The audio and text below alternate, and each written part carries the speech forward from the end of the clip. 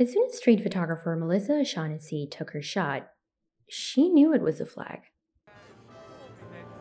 Flag is a picture of a man in a checkered coat and checkered shoes on 34th Street walking by a striped wall. And I submitted it because I thought it was a little like a flag with the stars and stripes. If you want to take O'Shaughnessy's flag home, you can. Just head down to Aperture's new pop-up store, where people can buy prints of the flags. Have you ever flipped through one of those glossy art magazines with beautiful pictures? If you have, you might recognize the name Aperture, a nonprofit that runs one of the most prestigious photography publications in America.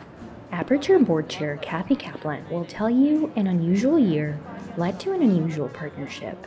Pre-COVID, Rock Central wouldn't have given a storefront to a nonprofit. So much a part of the people gathering together to try to rebuild New York.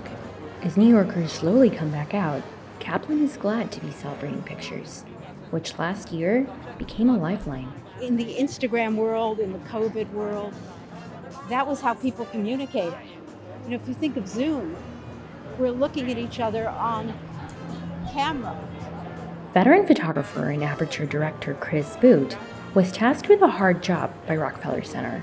Out of 1,200 submitted photos, he had to pick 83 for this year's flag project. Boot chats with a small but lively masked crowd next to a coffee cart listening to music.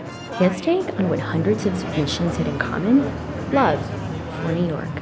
What was so apparent from what people submitted and what people said about their submissions is that people were really driven by a kind of passion for New York and belief in New York in a time where that's been challenged. For Stefan Falk, a German photographer who's been in the city 30 years, having his photo up as a flag is an honor.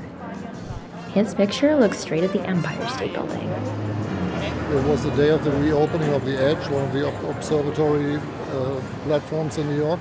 It shows him with a very nice hat and a red face mask and the Empire State Building in the back. His expression is just, although you can't really see his face, but there's something really positive about him.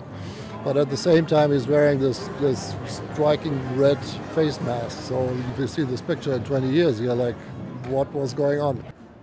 So if you happen to walk around Rockefeller Plaza in the coming month, don't forget to look up at the flags.